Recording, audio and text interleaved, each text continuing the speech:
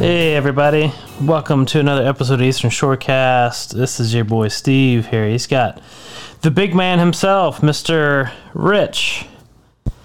You know, he's decided to sit in. We're going to do something a little different for Father's Day this go around. We're going to have the dad's perspective, how they got started and how these kings among men got their starts. So Dad, thanks for coming on. This is Rich Mason, by the way. I'm happy to be here, Steve. It's a delight. Yeah, he begrudgingly came along with. I think most of the fathers are doing the same thing, but it's okay. So we just invited you here because you never get invited to the house ever. That's true. But we just wanted to have you here to see kind of how you got started in fishing and how that kind of transposed to us. We have a lot of father-son listeners and father-daughter listeners and, you know, daughter-father, whatever else listeners. So how'd you all get started? Tell us some stories about my grandfather, which unfortunately I never got to meet, but it seems like I'm cut from his tenderloins. How's that? Disgusting. You missed him by quite a few years. Yeah, so he passed in what, 1966? 66. So he lived to be 62, and he was a wild man from what I understand. Well, he was a sailor, drunken sailor. I always call him a drunken sailor because when he was home, he was drunk. That's what sailors did then. They sailed this open sea and come home and enjoyed themselves. But you're not giving the man enough credit. I mean, he wasn't just a sailor. At one point he was, but he was, you know, the master and commander, I guess, right? Oh, yeah. Yeah. It's just, unfortunately, sometimes some of the crosses we bear are not exactly things we can escape. It's a shame that I really never got to know him as well as I wanted to. He wanted to give up the captain's life and spend time at home with family. And every time that happened, he needed some more money, so out to sea he'd go. So what was his rank? What kind of shipping did he, I guess, pilot? He was captain in the Merchant Marine. He was dragged into the Merchant Marine in the 42, right before the war, as the war was starting, and he liked that, but he wanted to be home with his family, and that's understandable.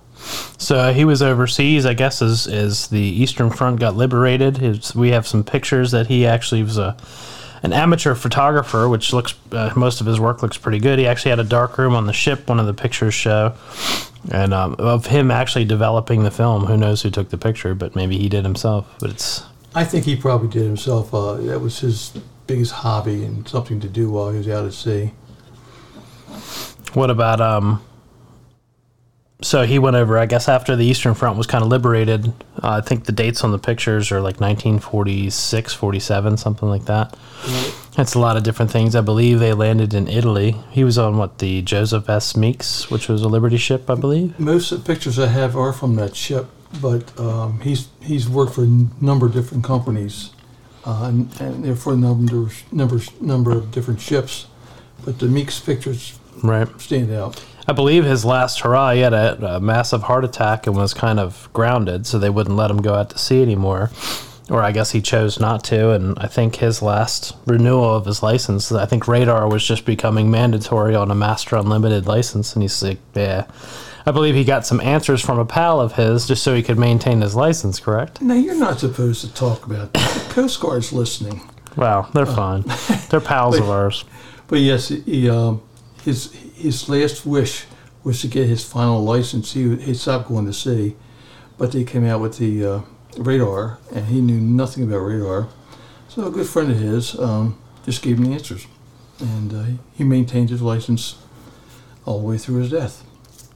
Well, that's good stuff, other than the death part, I guess. Yeah. So how did that translate to you? After shipboard life, what was it like with you? I mean, he came back. He was, I believe you've told me the story, he'd come back flush with cash. You guys were the first to have a television on the block and fancy Italian bikes. All the neighbors would come in and watch television. They never heard of such a 10-inch screen, black and white, of course. And when he was in town, we had money. And then when he ran out of money, he went back out to sea. I think it's normal for... He paid for a Catholic school education for you. Yes, he did. So that's at least something. And he yes. and he bought a house, and he maintained, I think a semblance between Shay and I too. Well, the business is doing its thing, but when I get off of my real job, I have somewhat copious amounts of time, so we like to spend some time together. And it's not your typical, okay, let's play in the sandbox. It's like, hey, we're going to this marine store, or we're going to this fishing store, or whatever. And it's just that's our kind of time together. I think you and him did things very similar to that. You and I definitely done that stuff forever. We just leave on the weekends, and wherever the wind swept us is where we went. Yeah. And the Shay thing is true, because I think you and I talk to each other very little because you're busy as hell. That's true. I guess it's a good problem to have. Yes. But this is coming from a relationship where growing up, I mean, we spent every waking minute together on the weekends. At least you worked, obviously, but when I went to school, but on the weekends, it was, wide open. We'd fish and carry on and go to wherever. You couldn't keep us off the water. So yeah, how that gets with your father, he had a piece of shore property. He's regaling me of pictures of his acquisition. What was that? He wanted to buy a waterfront property. His idea was that at some point we would move out of the city, Baltimore City, and of course it's not like it is exactly. Not like it is today, I'm sure. Not like it is today, no, but he thought, you never know. So he bought this piece of property, and he and I used to go down and cut the grass and do all those things. We had some boats there. We do some rowing, and that was his thing. And when I first got married, he approached me and said, "Are you going to do anything with that lot down there?" I said, "Dad, I'm just starting my career and blah blah blah." And he said, "Well, I'm going to sell the property and help you get a house." So that's what he did with the property. Right. But I had a lot of fun days down there. We even drilled a water well. Drilled down and get a well. We actually turned it by hand, yeah. Mm-hmm. And I learned a lot. Well, he also acquired 30-foot wooden kind of whatever you want to call it, boat motor and everything from across the river there, and had some of his buddies off the job drag it over for him. Yeah, he was coming from, and I like to say something to interrupt the conversation here. Oh, man. I want to apologize for the people in the Magothy River. I listen to this podcast often, and the Magothy takes a beating. And let me just say this: it's the finest river on the bay. Yeah, okay. You and I spent a lot of hours on that bay. Sure, that's why I pick on it. It's funny to some of the listeners. They're like, "Well, the Magathys with anglers had something earlier this year where they were catching perch and showing techniques. It was on the Magathey." I'm like, "Yeah, well, the Magathys got fish. That's why we always give a great report from where we catch all our beautiful species on the Eastern Shore." But it just so happens we run our boats at great expense and time invested to the Magathey to fish, make sure that we get good catch.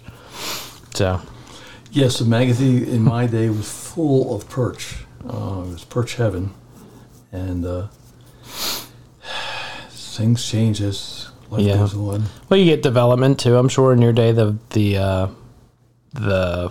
hills and everything around it weren't as built up as it was, and we had friends that lived on North Shore, and if people go down Mountain Road, North Shore community, all the way in the back, all the way back, it was across from some marina, I don't remember. It was very sailboat centric though, and we spent a lot of time at that property, fished and crabbed and all that out of that.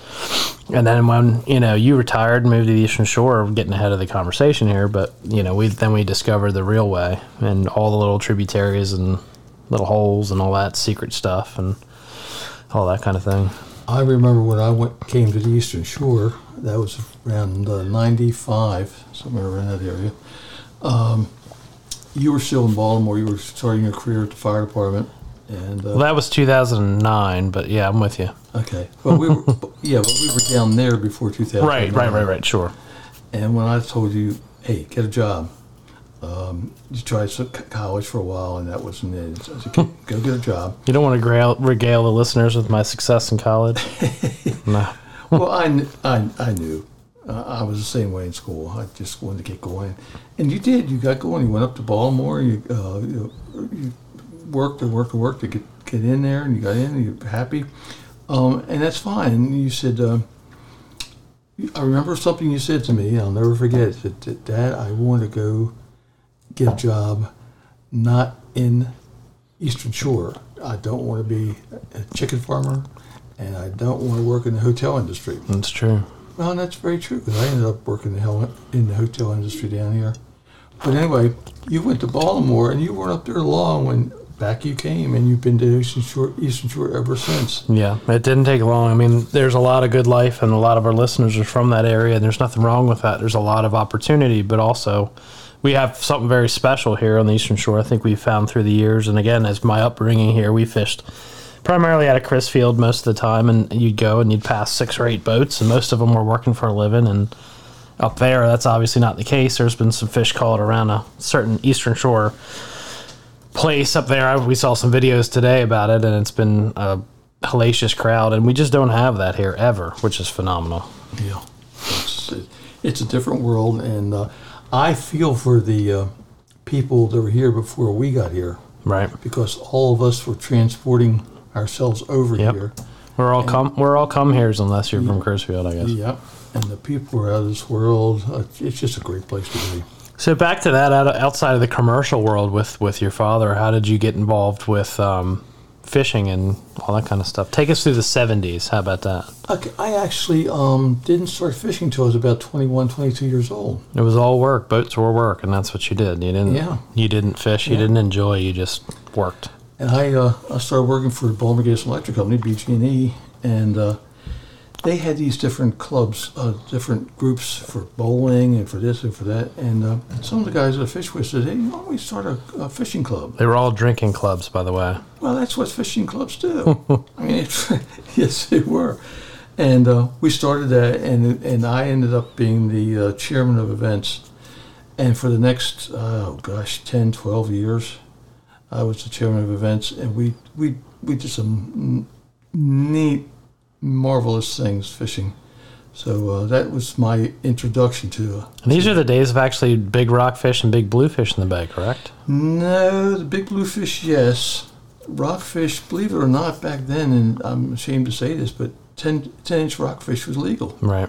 And we were catching 10-inch rockfish. And you'd fill the decks with them too, right? Some people would brag about the charter they were wanting, 200 fish. We got 200 fish. Well, what are you going to do with 200 fish?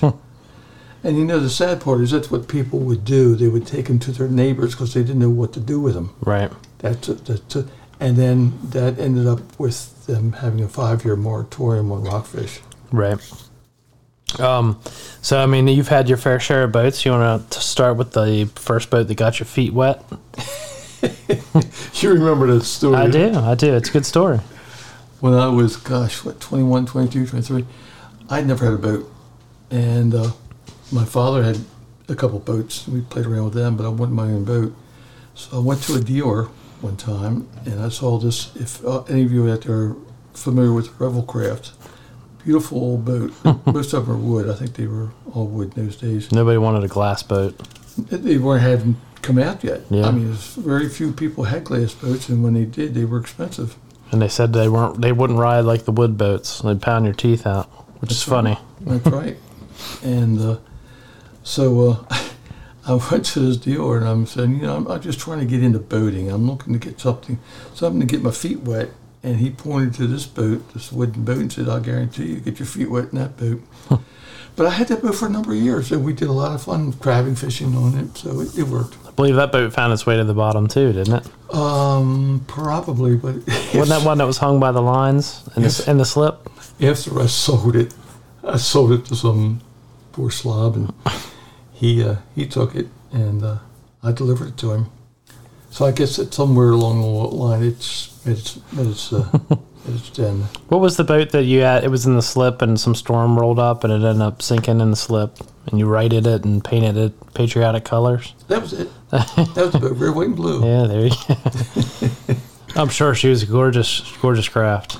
Well, I'll say this: when I was trailing her to wherever we were going fishing, got a lot of people waving and honking, so they liked it. This was around the bicentennial, so I'm sure they were lit up about it. We used to go up to... you called it the Critter Getter, right? I didn't call it that. I'm just messing with you. I think it was one of the variations of the Loose Goose. Well, the irony of that boat is that I always trailered it. And then finally I said, I'm going to put it in the slip. That way I can get in and out quicker. And I went to this bar where they had boat slips, put the boat in there. The next day a tornado came through there, and that's what put the boat underwater. So I had to do a lot of work on it to get it back in shape. But that was the end of that boat for me. But then we had the boat that you referred to as the buddy boat. It was a 20-foot angler, I think it was. Yeah. Green hull sides on it, lap strike construction. That boat would go anywhere in the bay. And you did. Loved that boat, yes I did. And there was a above deck 6-gallon tank or 12-gallon tank, and that was, you lived or died by that? Wasn't much. Well, if I ran I kept it at one point on the Magathy, and I would run There up. you go. Run up as, So if you're going down Route 2 and you're right by, what road was that? It doesn't matter. I remember where it was. I could get you there now. I don't even know if that marina's there. I'm sure somebody bought it and built it up something crazy. I don't know either. But if we ran from there up to Seneca Creek, that was, you better gas up there before you came back. Yeah, there was trailerable. There's pictures of me on it. It was a great boat. And there's a lot of stories. I don't know if you want to regale the people with falling into their collapsible toilets and getting stuck out in some hellacious summer storms and all that. Hey, fishing is supposed to be fun. It was fun, I'm sure. Like, we were looking at pictures. They did like a crab off with him and Merle Greenwalt. If anybody knows Dad, they were close buddies, and Merle's an interesting character. He was the, hey man, can you? You come over, hey man, can you winterize the motor? Hey man, can you tow this boat around? Hey man, can you help me do this thing? But I mean, he was always share. He'd go out crabbing or whatever off the pier and always have big parties and all. One that Rich Stab was very enjoying himself with. We had it was three of us, and it was Larry Sparks, Rich Stab, and myself. And Merle would say, whatever. I towed the boat. I was the official boat tower. And Larry was the engine guy. He was the mechanic. And Rich Stab would wax and polish the boat. But Merle, all he did was turn the key and go. Yeah, but any time, and me especially, we'd come down to a shore property and he'd take us for a ride. Didn't matter, go fishing, crabbing all day. He didn't care. He retired ahead of you guys, I think, and then it was game on, whatever you guys want to do. And there was always crabs and beer around. I remember that always. He had two refrigerators in the kitchen, one for food and one had a beer tap on the front of it, and you would just go help yourself. We loved our crabbing, and the crabbing we did was, hand lines. Mm-hmm. We never, just enough for us to eat, to drink a few beers and eat, and that's all we needed. Yeah. And I got a call one Sunday evening, it's over the weekend, from Merle. He was down up at Dickory Point.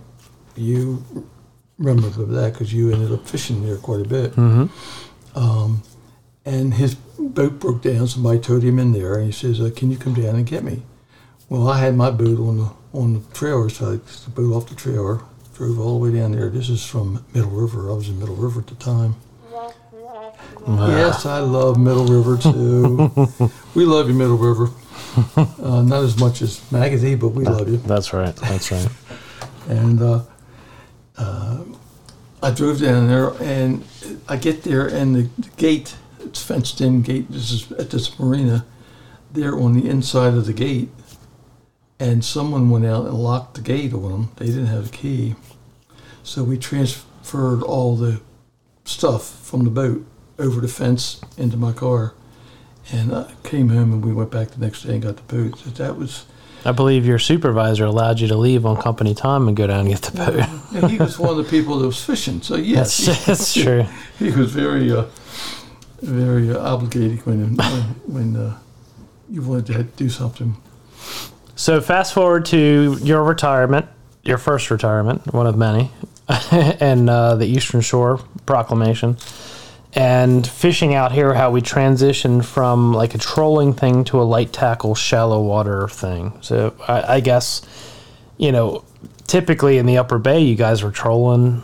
That's all you guys did on, loud boats and Down here, that's really not the game. It used to be, but it's not so much. We had a hell of a ground fishery at the time, too.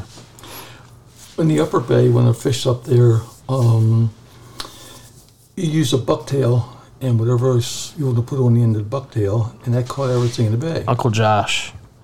Yeah, Uncle Josh. Pork rinds. Yeah. Yeah. I think you still have some of those in the jars, but you can't get anymore. No. And if you don't get them back in the jar, they tough curl up and... Yeah. But that would catch anything in the Upper Bay, and that's all people did was troll. You see people boats everywhere just going around in circles. Trolling. And I came down the Eastern Shore and I found that's a whole different ball game. Light tackle, gosh, that's fun. And chasing birds, oh my Lord. So Stephen decided he was coming to Eastern Shore. He came down with his trolling rides and his trolling, what do you call them? The planer boards and all. Yeah, that you made. Yeah. And we tried it a couple times, but I said, Steve, down here, everybody seems to... And it wasn't long before Steve sold his trolling rods, and it became a Eastern Shoreman. Yeah, I mean, I think the extent that you guys would do when Lindsay and I came back is we basically bank trolling, which people still do, and you can see it all over the place, and it's definitely effective. But I mean, you can now with the improvement of trolling motors, you're basically same thing with clients. Anybody that's fished with me before, you're on trolling motors, just kind of buzzing around certain points and holding you to certain points and casting, retrieving, cast, retrieve. And that's what these guys did. We go out and run all over the world, get out in the middle of the bay on these, somewhat small boats. On these days, we probably shouldn't have been out there. But all right, you get down. We're going to try another spot. How long? Okay, we're going to run about a half an hour. Half an hour? Like up there, you're a half an hour. You're where you're going to be, and that's it. Down here, it's a big stretch of water. I remember a lot of days, but one day in particular was cold as the devil. It was freezing. You took me in your boat down to, I guess we were... Watts Island that day? We hadn't gotten to Watts yet. We were fishing at Tangier Island Island Light. Mm-hmm. And we started heading over towards Watts Island, and the engine crapped out. And you said, I'm going to fix it. I said, wait a minute. It didn't crap out. It just lost power. Yeah, the linkage to it had broken, so you had to hand throttle it all the way in. It had a little bit, and we duct taped and wired it together, and yeah. And it's freezing cold. I look around. There's not another boat out. Because that's Steve. He fishes. And I said, you put in there, and when we get into the dock, then you work on it. And that's what he did. And I'll never forget that day. I thought, if he starts working on that engine out here with no help coming. Well, we fixed the linkage. At least we got in. That's a good thing. We caught fish that day too, folks. Yeah, we did. This was like the middle of November. For some reason, the high that day was 17 degrees. We had ice on the washboards, and we're trying not to die. And we're just bailing beautiful rockfish. I mean, right at the puppy hole. There you go. Anybody wants to know? That's where we caught them. So we decided to run Tangier for whatever reason and caught them at Tangier Light and round the bit at the very end of Watts Island, the Watts Island rocks, and there she goes. I'm like, we're going to die. So when he got the engine running, we ran up to the Magathy. Yeah. Boat had an enormous fuel tank. And it was blowing 20 knots, too, that day. It was no joke. It was a cold day. It was a nasty storm. And this is November. I think that was the coldest year, I think, on record at that point. The sound had froze over, and people were riding their four-wheelers back and forth to the 12 miles back and forth to Crisfield Harbor to...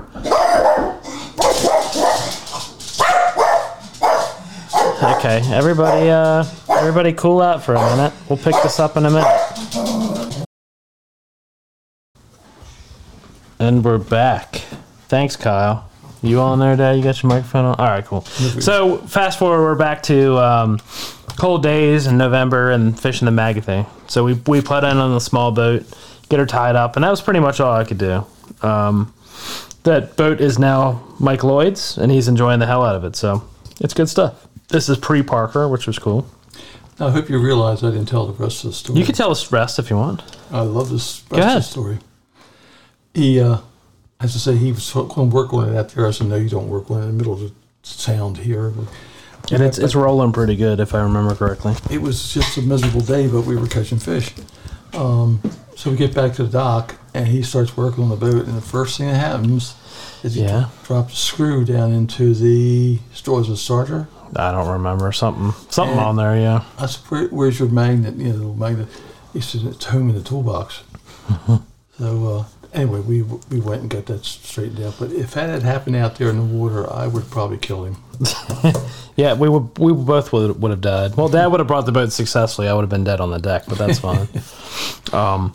But yeah, how about now? What about, do you look forward to fishing with Shay and having that kind of interaction and seeing how she does stuff? I know that you hate fishing all of a sudden, but... Well, it's not I hate fishing, but when you get you on the water, you can't get you off the water. That's true. And at my delicate age of 93... Yeah, 93. I just can't take a whole day of it out there, especially with the sun and the heat and all that. But no, I haven't fished with you for 2 or 3 years. But then again, you've been so busy with the charter business. That's true.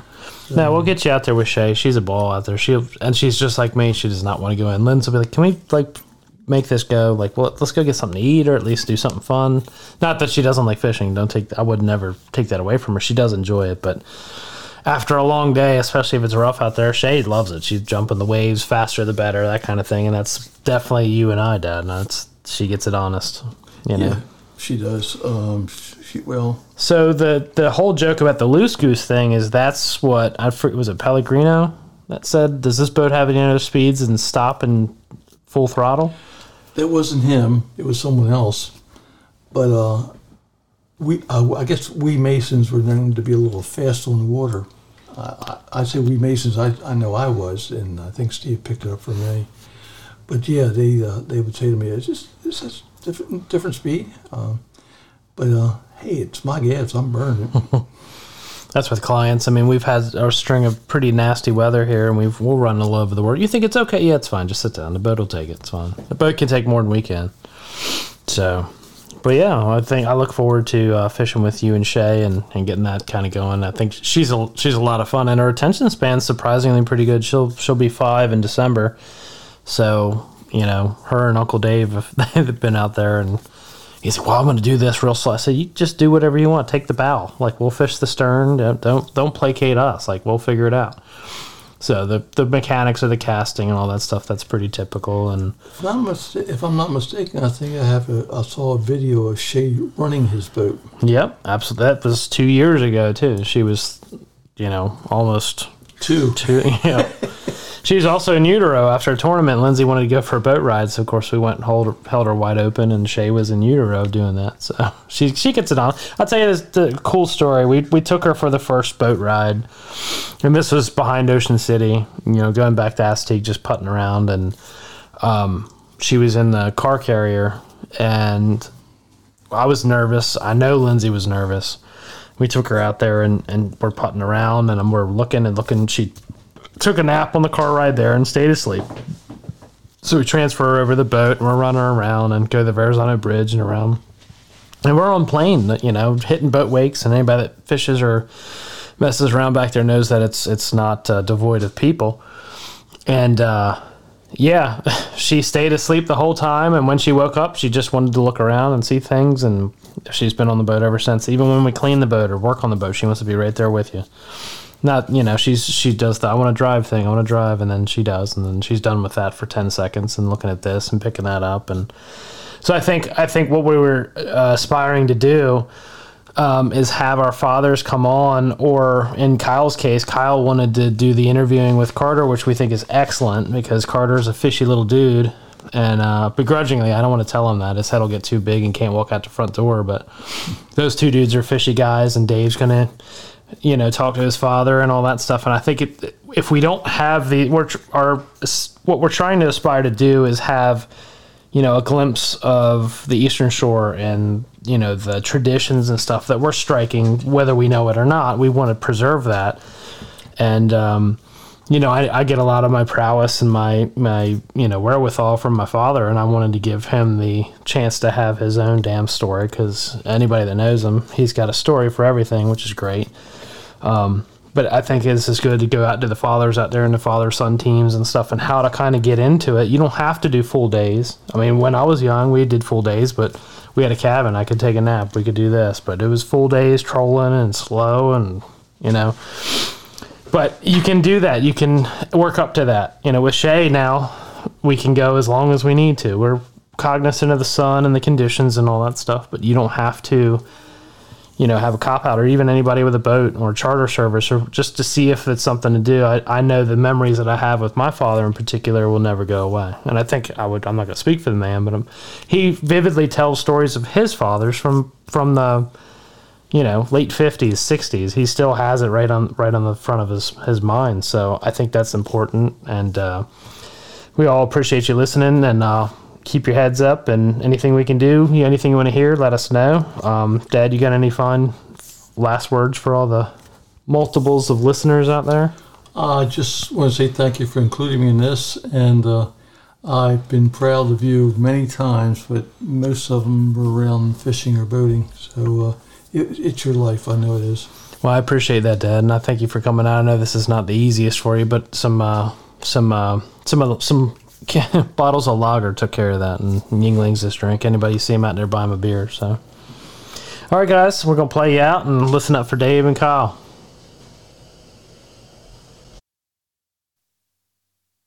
Hey, it's Kyle and Little Man Carter on here. Welcome back to another episode of Eastern Shorecast. There you go. Look at him, young and inspiring. Father's Day. We were going to do the whole thing with all the dads on here with us. My dad's going through some things right now. He can't really be on here, I guess you could say. He's not really understandable. He's going through some cancer stuff, so I brought Little Man on here. We kind of do a little bit different and go from there. With me, my father has been unbelievable as far as how he's built me as a fisherman. He raised me from a young age. Carter was, I think you were 3 or 4 when you went first fishing? Yeah, 2 or 3, one of the two. I was around then, but we didn't do the whole bluegill thing. We went out and drum fished off of islands for an entire day. And he was very persistent with it. We fished 3 days a week between the Delaware Bay, the Chesapeake, and anywhere we could really go. He loved it. The big gray trout run in the Delaware Bay was probably his favorite thing. He always said that he could catch them before anyone could catch them, and you could catch them after anyone could catch them. And he did. And he was a little monster. I think that kind of gave me my drive in the whole thing with trying to figure everything out.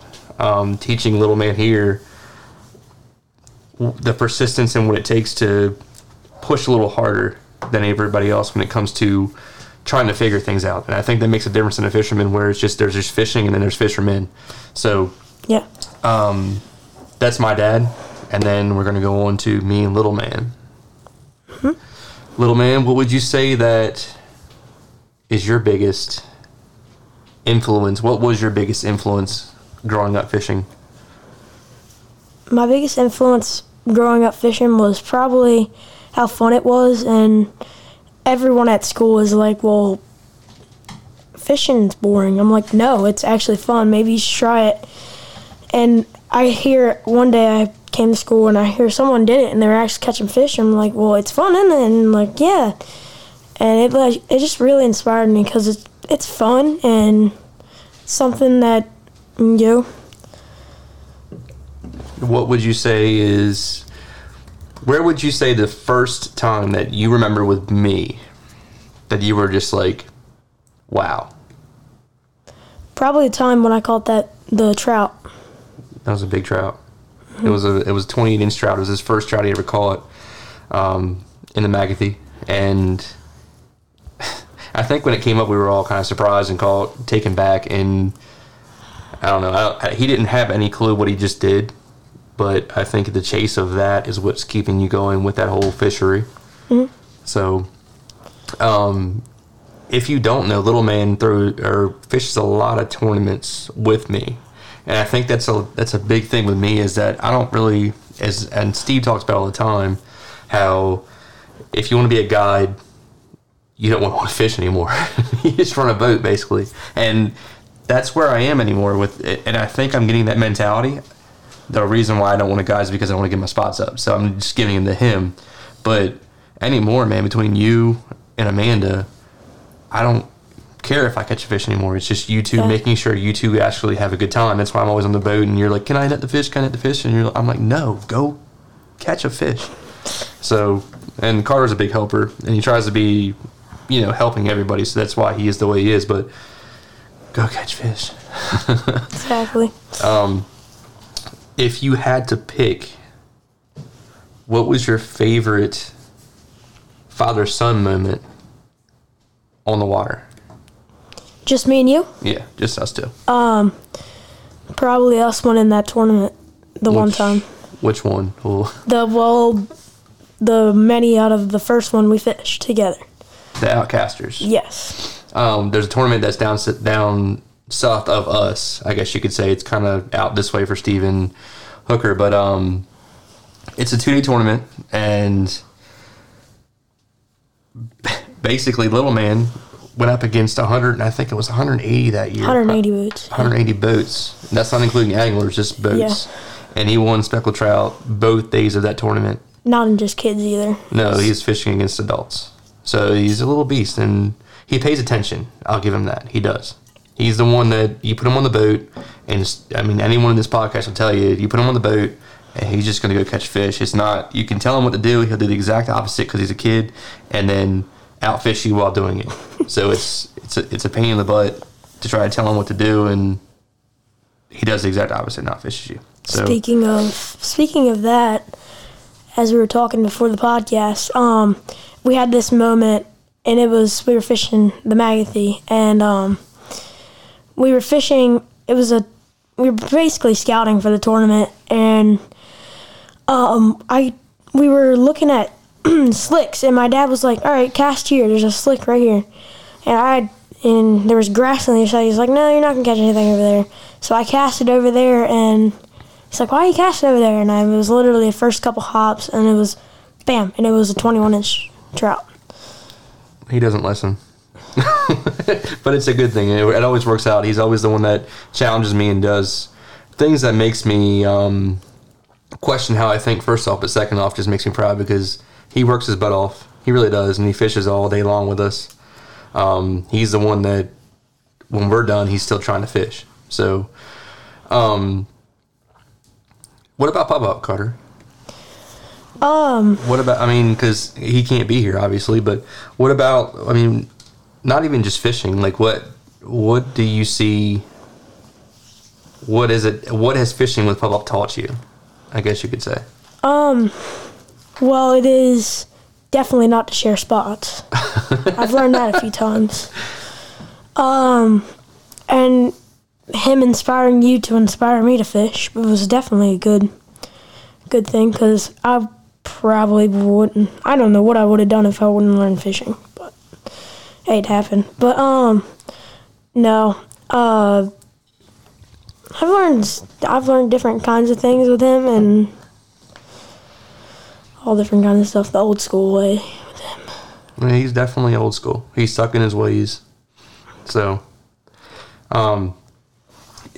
what questions would you have to ask me? What questions do I have to ask you? Mm-hmm. What made you inspire me to fish? Pop-Up.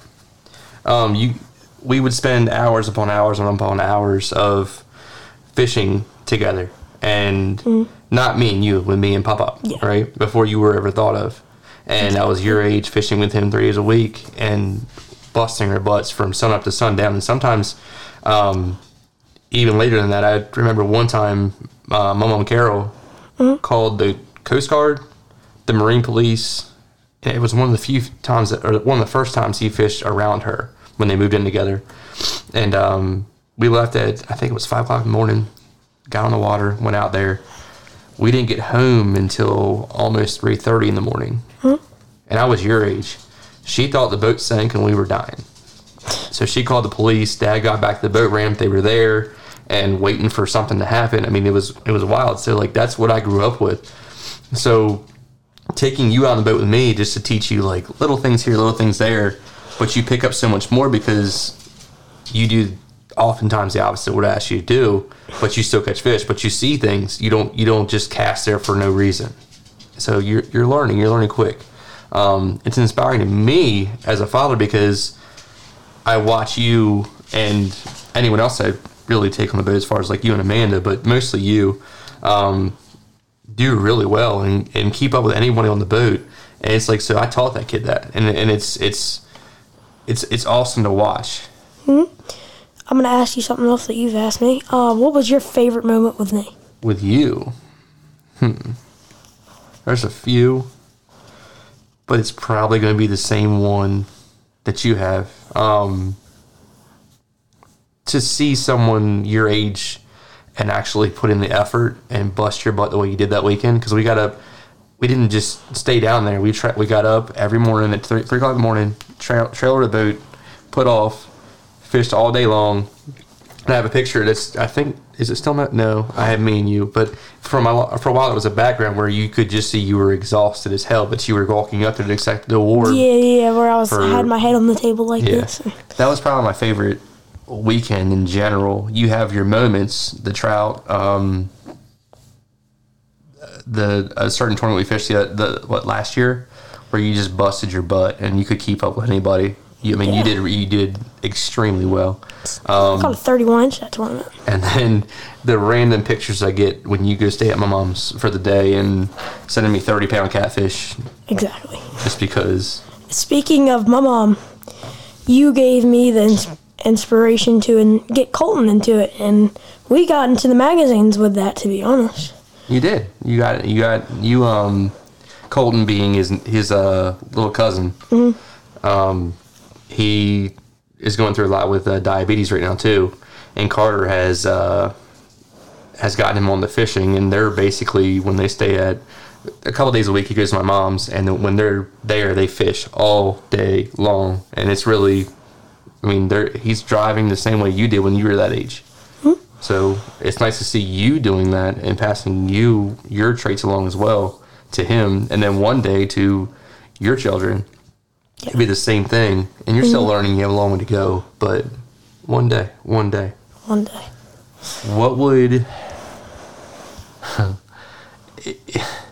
What was probably the scariest day on the water with you?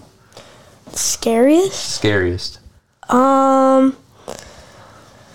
don't know. That's a good question.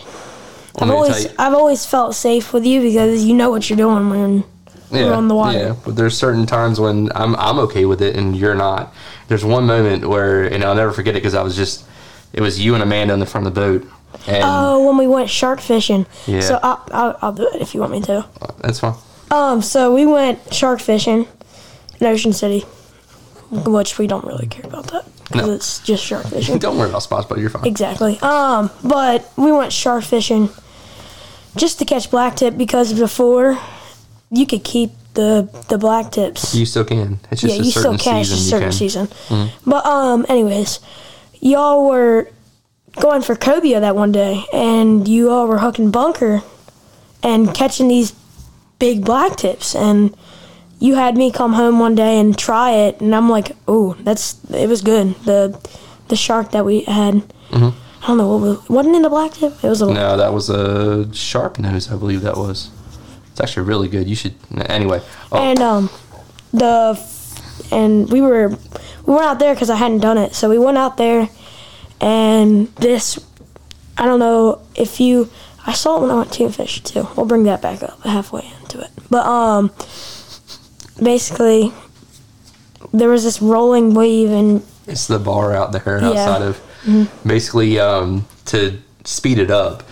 We're riding, and they're on the front seat. They're joking around, doing whatever. And I look up, and I see this one big roller coming in over the bar, and I'm like, guys, hold on. And if you know me, if I tell you to hold on, it means something because I'm not scared to do whatever with a boat. And this thing was probably, it had to be every bit of 8 foot. I mean, the boat went up. And it wasn't like just a regular swell, it was rolling too. Yeah, and so after that, we turned around and went back the other way. But no, that was I'll never forget that because it was so funny to see you guys' faces and we had full control of the whole deal because I saw where it was gonna end. But man, it was. Me so and funny Amanda to were watch. like grabbing onto each other, like I remember chanting on the way in, like I didn't die. What would you say, father to son, is your biggest, like I want to say, fear? What's your, if we're fishing together against each other, what are you worried about? Well, if you If we're like, let's make a bet. What do you, on like JLS rods, I mean, it can be that too, but Or money. if you're gonna pay, Too. if you're gonna pay for that. But I'm talking about just if you're just fishing against me, not even anything involved. We're just saying I'm gonna beat you today. If we're fishing together, what is your biggest fear? my biggest fear is knowing that you inspired me into it, and Well, no. I'm just talking about like if you had to think like, okay, we're gonna fish for today, and Daddy's gonna go out here and do this. What do you like? If Daddy's gonna beat me, how? he's probably gonna beat me to where I don't know. To be honest. I'm talking about styles. Like, what is like when I look at you and I know I'm gonna fish against you, I'm not letting you do topwater. No. I'm not letting you do any crazy casts with some specific lure that we're going to use. Exactly. And then most of the times I got you. Exactly. So when you're fishing against me, what are they? When I'm fishing against you, anything can happen, really. So you have no specifics, huh? No. And this is me and Carter. I mean, I'm sure Steve's was more like history and more like me and Carter are competitive nature. My cousin and I, basically my brother, when I grew up, it's always been trying to compete with each other. Who had the best whatever. Football. That's Well, what. football, clothes, girls, didn't matter. Wow. Okay. But with me and you, I feel like we compete when it comes to that more than anything. Mm-hmm. And it's because we're on a level playing field when it comes to that. So it's fun. And the same token, like we get to spend all this time together. I mean, because we don't go for a couple hours when we go fishing. We go all No, we day go long. all day long. Like Yes. sometimes we'll wake up at 3:30 in the morning and end up coming back at 9:30 at night. Yeah. So, I mean, I feel like, and you talk all day long about how you're going to outfish me. I got the biggest fish. I got the biggest fish. Whoa. Guess what, Daddy? Guess what? What, Carter? My fish is bigger than yours. So, and that's all day long, nonstop. And that's how we've pretty much fished the entire time we fished together. As a father and son, and I think that's what makes it fun is because like we the next time we go we're like, all right, I'm gonna get him and I'm gonna figure out how we're gonna get, you're gonna get me or you're gonna figure out how I'm gonna get Yeah. you, and it's just so. What would you ask me now? This is your first time on here, man. I need you to step Yes. up. What are you gonna ask me now? Father, son, Father's Day. What are you gonna ask me? Probably go fishing. I mean, we've always done that though. What? Going fishing on Father's Day. We always do. We're going this Sunday too. Didn't know that, did you? No. As long as it doesn't blow. I haven't looked at the weather, so who knows? But it's blowing every day. In closing here, though, Sure. Guess what, Dad? Guess what I got you beat at? what? I have caught a bigger cobia than you. You have. Yours was how big? Mine was 30 pounds and 45 inches? Yeah, I think it was bigger than that. No, it was I don't even, I wasn't there. exactly.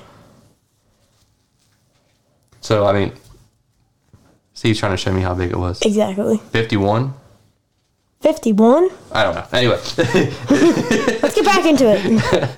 But he has a much bigger cobia, and if anyone follows us on Instagram or me on Instagram, you saw how big that thing was. Or Carter. Go follow Carter, by the way. That Carter really. But so the one thing I have over you still though is the drum, Drum. the big old drum. The drum. Yes, and I want to get you out there. Just I feel like every time that we've gone, it's blown 30 mile an hour. So we had to stay in and done the pup stuff and the trout stuff. So Like the last time we tried to go, it was blowing 30 and we didn't even get a bite. Like if we would have got a bite, I bet we wouldn't even felt it. oh, you would have felt it. I promise that. It's just you couldn't. There was no. I don't have side scan on my boat yet, so we just wouldn't have been able to find them. Is all it was. Yeah. So if you had to think about what you want to do this year, let's have goals. What's your goals? Well, I've already told you some of these. I've already got one off catch a tuna. You didn't catch tuna. You caught a bonito. Well, tuna species. It was a little teeny one. No, it was 13 pounds, 56 ounces, and 26 and a half inches. And you ate it. I'm impressed with you. You at least tried it. It's I mean, good. I cooked it too. I ate it raw and cooked it. What's your goals for this year? My Besides goal tuna? this year is definitely catch a bull red A bull red. and beat Amanda because she's been talking crap about me. Not catching one. That's what she does. I mean, you started it though. You talk crap the whole time. She's going to be talking crap on you too. I'm going to catch a 40. She still talk. You need one bigger than that. 45. How big was hers? I think it was 46 or 47. It was not a small one. Really? I thought it was like... No. You Yours can- was 45, wasn't it? Mine was 49. 49. Okay, so I need like a 50. Yeah, you do. Good luck. Because I saw you fight a tuna, and I'm not impressed. So what? I mean, my goals this year are going to be definitely a bigger cobia than you. Truthfully, because I've never caught a keeper cobia. I've not really done it much. I've always been inshore, like I've always said in every one of these podcasts. So we might get up with old Steve-O, or I mean, we can go do it. I don't care. It's fine with me. We can do it, but it's just... and like traveling so far. We go down there anyway. Exactly. I don't even know what I'm talking about. But And they're anyways, catching them up north now too. So, well, the McAfee north. my goal is for fishing. I don't know if y'all follow me. I put on my story that I'm going to do a YouTube channel and to definitely get that started. Time out. So Carter has had a brand new Hero 8 GoPro since Christmas. How many times have you used it? Probably about 4 or 5 times. And you filmed how long? The video that I did at Hearns Pond was it was 2 hours. And it was just fishing for crappie. I barely even knew what I was doing. So your goal is to have a YouTube channel that's established this year, huh? Exactly. And definitely catch a big tuna. A big tuna. A big tuna. Well, I watched you fight a 13-pound tuna. And hopefully a blue marlin. Oh gosh, he's going hard. So bull reds, bluefin or blue marlin, and a big tuna. Exactly. I think I want to see you do the bull red. I want to see you do a big cobia because I haven't been able to see that yet. I want to catch a 45-inch rockfish. What I really want to do is just you and I go down to Cape Charles, wherever else, and just fish for the weekend. Mm-hmm. And just camp for the weekend. Camp for the weekend. Yeah. And then that can be our Father's Day thing, I guess. Yeah, we do that. I don't care. Or a year. We can do that. It's up to you. It's up to you, too. I mean, it depends on baseball because you have a pretty busy baseball Yeah, schedule, too. speaking of that, I have travel. Yeah. So, let's just say that... I don't even know what I was going to say right then. I got lost in it. Lost in the sauce. With your little Yeti mug that you're drinking out of right now. Steve had to give it to me. So in closing, what do you think that, first off, what do you think that, I can't think, Steve. All right, I'll do it. Go. What are your goals? I just told you. Oh, well. I want a big red. I want to see you. And anymore, Well, we've done hunting on this podcast once, right? Yeah. Well, hunting goals. Well, then go with hunting goals. What's your hunting goals? My hunting goal is to kill a turkey. I've yet to do that. We can do that. We were supposed to do that this year. And we just fished and fished and fished. And then baseball. Fished. I think, truthfully, any goal that I have this year is going to be probably through you and Amanda because I want to see you guys excel. I don't want to see you not get a goal this year So my goal this year is going to be make sure you get every goal that you want. I'm not so much on the offshore stuff, Yeah, but because a bigger cobia, a red, and a big trout this year. And then I'll just kind of fill in from there. If I catch a dirty 30, that would be crazy. I'm sure the world will know if you catch a dirty 30. Exactly. Well, do you want to close it out? Sure. Well, wait. I want to talk about the whole tuna thing. Okay, talk about the tuna thing. So, if y'all follow me, you've seen it, but I went fishing with Eric that I've tagged a lot in my stuff. Well, that's your stepdad. Yes. Mhm. Hopefully he's going to have a great Father's Day with Kira. And we went fishing, and he knows we were going to go 2 times in a row, and each time he's told me a week before. And it's about the day we're going to go fishing. And they've told me the boat breakdown. Mhm. And it broke down every time. This time, he told me the day before we were about to go, which that was a great decision, and we actually went. And I caught a tuna. I was the only one who caught a tuna. Well, a bonita. And you had fun. Yeah, and we caught a little albacore jack. I didn't show it in my pictures, but, I mean, it was literally that big. It was good tasting, too. We had that. Oh, yeah? I've never had one of those. I have to try it. You know, like when you fish on the pallets for mahi? On the balls out there? Or you find floating stuff out there? Yeah, we found a big pallet. I told you, we saw a mahi, but he didn't eat it. And, but no, we rode by, and the guide said that when we rode by, he ate a ballyhoo. You couldn't even tell. Like, he was, like, just flapping on the ballyhoo on the trolling rig. And, I caught a tuna that day. It took me 15 minutes to get it in for a 13-pound fish. So what are you going to do when you get a 40-pound yellowfin? Probably lose my mind. I'm worried about you, period. Well, Eric was trying to help me, like, make sure I don't lose the rod. I'm like, I'm okay. I was like that with the cobia, too. Well, you fought it pretty good, but Steve helped you when it got to the boat and it was trying to get underneath and just keeping that line off the boat. Exactly. Because just all not it takes is that line, the rub on the You're just not boat. built for that fight yet. You don't have quite enough the oomph behind Well, you. I had a whole fighting belt on for it. I got you. But no, I had fun on that trip. It was definitely fun. I want to get you to do it. I will, whenever. Because, well, for those of you who don't know, me and Eric and that whole thing get along great. So we fish together, and we hunt together too. We fish, we hunt, we do whatever else together. So gladly we'll go in a heartbeat with them two. And I think he's fishing Tanger Classic this year too. Yes, but we have Amanda coming with us. But so I don't know if. No, he's fishing it, but he's gonna fish it by himself with someone other friend. We'll see. I don't know if certain things that's happened lately, if Amanda's going to be fishing with us this year. So it might be all of us guys on the boat. Oh, well, she might fish with the girls? Mm-hmm. Oh. So we'll see.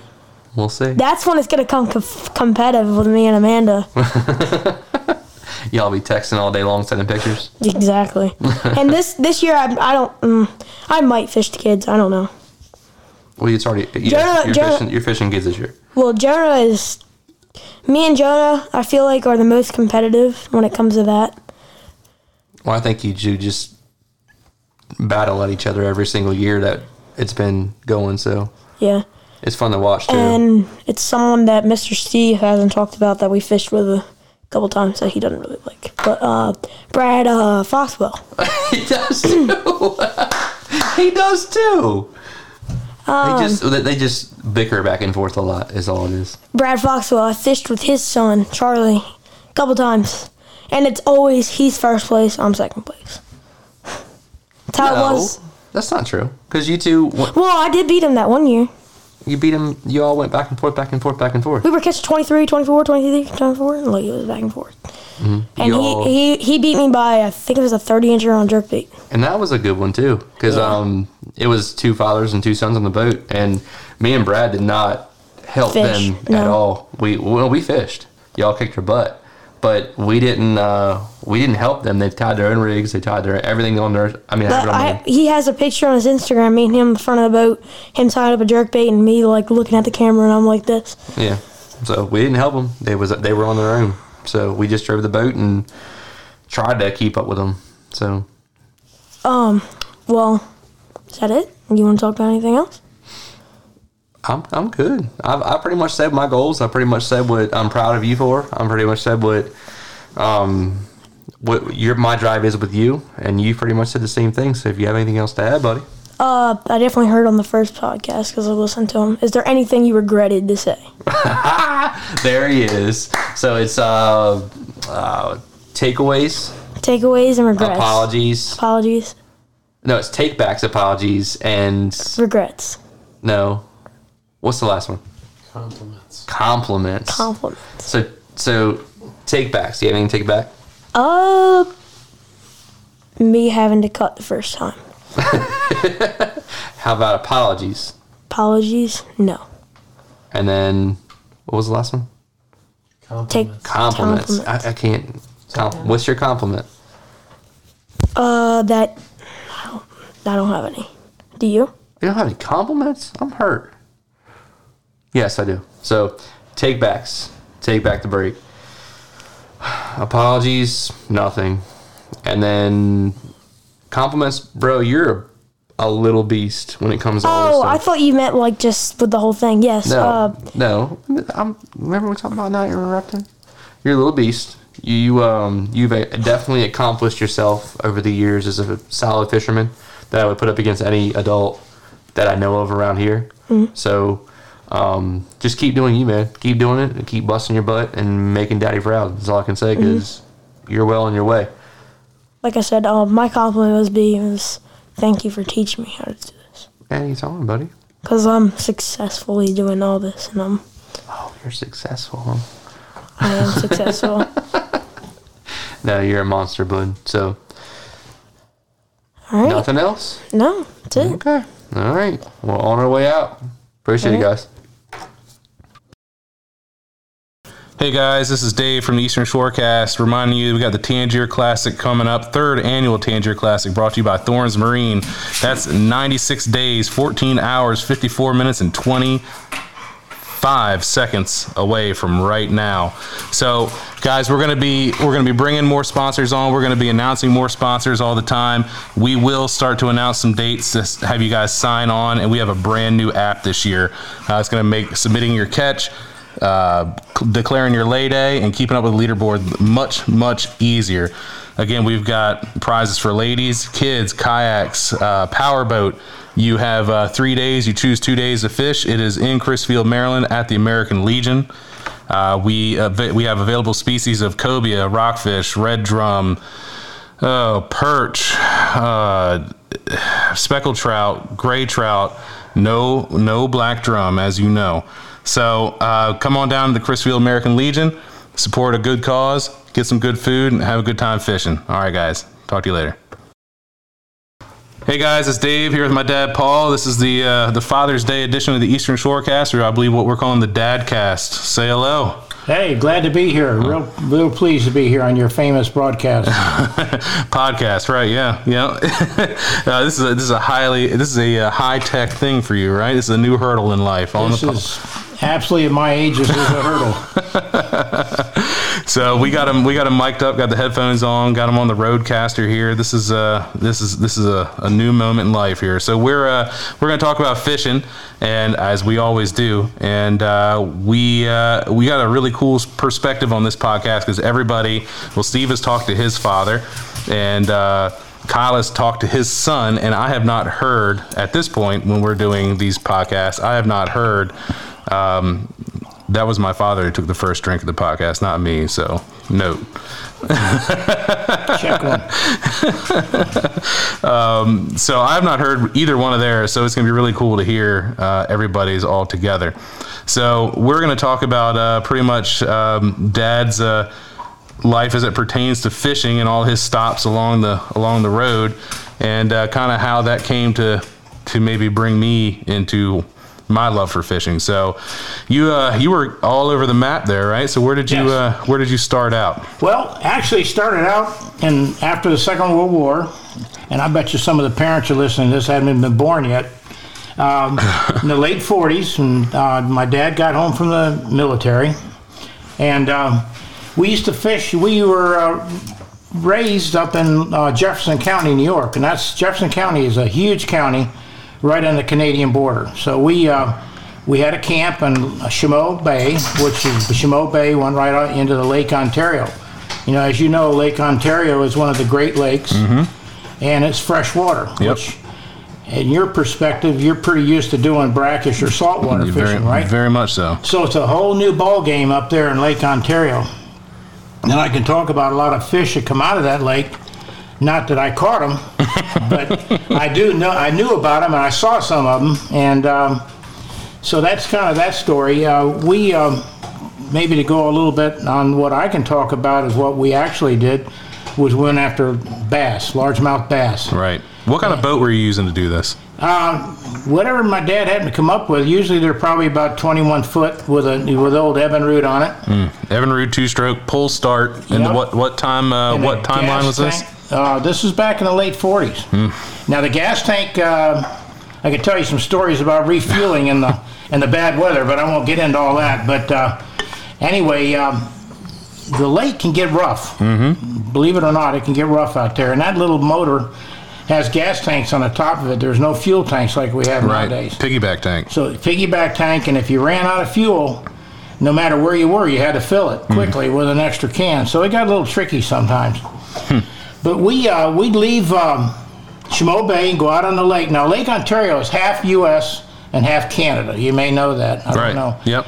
And up there in that area, you've got a lot of islands. You got the rivers and so forth, the tributaries. There's all kinds of bodies of water that go off from the lake, which are all good fishing areas. Was it really rocky or sandy, marshy? It's rocky. Yeah, you definitely did not want to. We didn't have a lot of sand places like we have here, where you might go aground if you're not watching the depth of the water.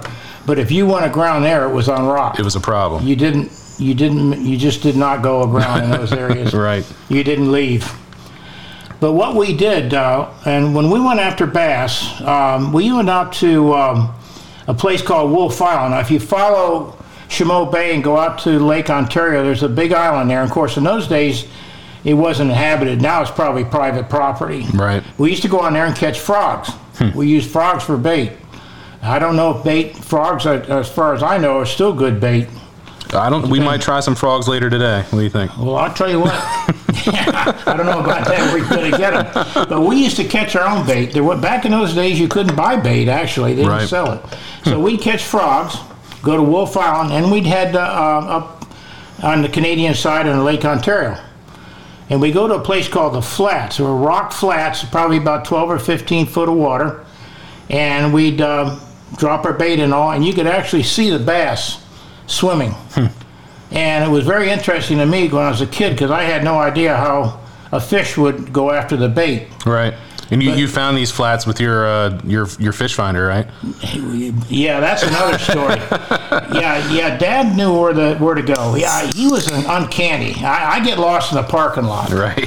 He could go out there and find these places and we didn't even have, I don't even know if we had a compass. We may have had a compass. Wow. But he would get back we'd fish until dark, and he'd find his way back to Chameau Bay in the dark, and it was pitch dark at night. And he used to do it. Just dead reckoning. Dead reckoning, and he'd recognize the shore lights. He knew how the lights looked. Like if we're heading back to Chameau Bay, he'd say, well, let's make a little stop in Sackett's Harbor. And he'd recognize Sackett's Harbor from the lights on the shore. Not too dissimilar from what I do now when we're coming back, from certain areas, and you know what Deal Island looks like in the dark. You know what Crisfield looks like in the dark. Right. You get down to Eastern Shore, Virginia, the lights thin out quite a bit, and you don't really know what you're looking at half the time. But yeah, I can totally understand that, because you're used to. I know when I was younger, you would look across at Crisfield and you would see just the lights of downtown. Then they built the the condos, and you could see Right. Crisfield from way further away. Oh, yeah. Now they have that big windmill, and you can see Crisfield from Virginia because you can see the windmill. So you can see that windmill from 10 miles away. Easy. Oh yeah, you can. Yeah, that's he probably was on those waters a lot before the war, before he Yeah. had to go into service. So he probably knew the shoreline real well too. I don't know how many times he was out long before I was born, probably, but the flats were fantastic, and that's what they recommended back in those days when you're going after bass to go to the flats. And these bass probably weren't more than 8 pounds, maybe 10 at the most, but doggone it, they could fight. They were fun. I think people that listen to this and just heard you complain about an 8 to 10 pound largemouth bass would be they're probably shaking their head right now. That is a pretty good sized bass. Well, 8 to 10 pounds. I heard somebody say not too long ago when we were on a fishing trip that you could practically, in those days, you could practically throw a hook overboard with a piece of bacon on it and catch fish. We never went out, we didn't catch some. Right. I mean, there was so much more fish in those days, apparently. Yeah, absolutely. I have to go back and think about it and what you all have to do nowadays to catch some. But they did have and I did do a little research on this because I wanted to be sure what I knew I was talking about. But apparently on the bay, they used something usually called a bucktail. Yeah. And that was very popular when they were going after muskie and some of those big pike. That's a big fish. Yeah, and they're for sure. very aggressive fish. They're very, very aggressive fish. Yep. And apparently the lateral lines on these muskies and the pike would hear that thing coming through the water. Yeah. And that's what they'd go after because the pike were more of a schooling fish and the muskellunge or muskies or muskellunges were More solitary. And they were Yep. heavy-duty predators. I Yep. mean, these guys, I don't know if you know how big some of them got. They get very big. Actually, a friend of mine, or a guy I know through the fishing community, J.R. Witzel or Weitzel, I don't know how. One of the two ways you pronounce his last name. He pretty much he had a 22, 23 foot center console saltwater boat, and he got rid of all that and has gotten really, really big into muskie fishing. And has caught some. I want to say some of those fish, they were pushing 50 inches. I mean, they were They big. get big. I could be way off on that. He could be holding the fish way too close to the camera, JR. But yeah, they look cool. I mean, they say it's the fish of 1,000 casts. It is. It's a hard fish to catch. But Well, it is. It takes a real experienced guy to catch a muskie, and they do run up to 65 pounds and 58 inches. I think that's the biggest one on record right now. But you have to know what you're doing because they're a big fish, but they hang out in shallow water a lot and reeds where there's a lot of reeds. So you really have to go after them. They're very, very tough fish to catch. I don't think I think the pike and the trout and so forth and the bass were a lot easier. for sure. But the Lake Ontario was I was reading on it the other day. There was a lot of variety of fish in that lake. A lot. Mostly like perch, walleye. Did they have much Yeah. in the way of salmon? No salmon run there. They had a Chinook salmon. Chinook. Okay. And there's two kind of salmon. There's Chinook and there was another one. I think Kobe or Kovo or Coho. Coho salmon Yep. and Chinook. Yep. They had pike. There's a lot of different sizes of pike. Actually, a walleye is a pike, but it's a different type of pike. Interesting. And of course, the huge fish, the big muskie, that's a form of pike too. But if you take a look at one of those suckers, they look like a barracuda. They're a freshwater barracuda. Yep, they're a very, very predacious fish. Yeah, they a lot of toothy critters there with the walleye and the pike and the muskie. We have chain pickerel here, but I don't believe here locally to the lower eastern shore. I don't think we have pike. We have chain pickerel. So, but the state record chain pickerel did come from Salisbury. Ah, So state, yep. I had no idea. Well, there's a brown trout up there in the lake. Used to be. It's called a brown trout or a lake trout. They've been known to go to 30 to 40 pounds. Yep. That's a big trout. Yep, and I don't think they're a native species. I think the brown trout was brought over from Europe. I could be off on that. I'm not real sharp on the freshwater trout, but I think that is a non-native trout. Well, all these fish we're talking about pretty much are cold water fish. Yeah, And, very much. I imagine with the climate change, and I assume there has been a climate change, they're probably going further north than they have been. So they're probably more over in the Canadian waters. Right. We used to catch some of them in the United States waters, but now I'm imagining probably most of them have gone further north to stay in the colder water. But it's amazing how many fish there are up in that lake. And the thing back in the late 40s when I was there, the lake was clean, very clean. Right. And then they had a period of time where it got very dirty, and they had a massive cleanup. And I understand now it's back to almost to the original. It is. Clean. So it's a very interesting story because there was a zebra mussel in that, I think it was in that area, that came into the lake system, the lake ecosystem, through the bilges of large ships. I think that's what happened. But this is an invasive mussel that just outcompeted the local mussels and really took over. Right. And at first people were very alarmed, but it actually ended up having really, really heavy implications as far as water clarity. These mussels, as you know, are filter feeders. That's so good. just like here in the bay where we sorely need more oysters to filter the water, they saw the water clarity in those lakes really improve due to that zebra mussel. So yeah, the Great Lakes have really turned around. I personally have never visited them, but apparently the fishing has improved since they cleaned the water up, so they're getting some of the fish that we used to get years ago. Right. And but up there, if you look at a map of Upper New York State and Jefferson County, you're going to see probably Chameau Bay where we left, and then we go up the bay until we hit Wolf Island, and you look over to your right, and that's where you see the mouth of the St. Lawrence River and the Thousand Islands area. And you've heard about St. Lawrence River and the Thousand Islands. A lot of people go up there and go on tours and all. But guess what? There's a lot of good fishing up there. Used to have an Atlantic salmon run through there that I think has dissipated quite a bit. Yeah. Yep. So that's something. And then one other thing I might add is that we can do up there, we used to be able to do up there, is called ice fishing. And you can get a lot of walleye when you're ice fishing. A lot of drinking done. A lot of drinking to stay warm. And cutting that hole in the ice is a little tricky too. They have some equipment now that makes it a lot easier. They had gas-powered augers for a long time. Now I'm seeing a lot of guys on TV that have lithium-ion battery-powered augers to cut through. Very cool. Yeah, I actually watched a show not too long ago where they were in Wisconsin or Michigan, I think, and they were spearing sturgeon. They weren't fishing for them. They would put these little decoys down there, would make these sturgeon come underneath or into the hole in the ice, and they would throw spears at them and kill them and bring them up. Pretty big fish. It's a very Huge big fish. Yep. I think the bay has a few sturgeon. If I'm not mistaken. Yeah. This past red drum season in a area that I'm not going to name, I actually saw one free jump. I saw an Atlantic sturgeon jump clean out of the water. Knew exactly what it was the minute I saw it. Pretty wild. Pretty wild. Well, you probably don't realize, I don't know if you've ever been up in the Ontario. No. In the wintertime. Ice is very thick. Yeah. It's probably 15 inches at least. Because we went out there one time. My dad took the car out there. I don't know exactly where it was. It might have been on the Canadian side. And we actually drove on it, and he did spins on it. You remember what kind of car it was? It was an old Chevy. And a real old Very Chevy. old Chevy. But the ice is so thick, we're able to do. They actually used to have horse races, a little on the ice. On ice, yeah. It's crazy, very crazy. So from there, where did your fishing adventure take you? Well, I think the next big deal was probably when I was down in Florida, because we all moved to Florida in the 50s. Right. And of course, my teen years were so busy between going to school and work and everything. I didn't get to fish that much in the area we lived in, but we lived in near Merritt Island, Cocoa, Florida.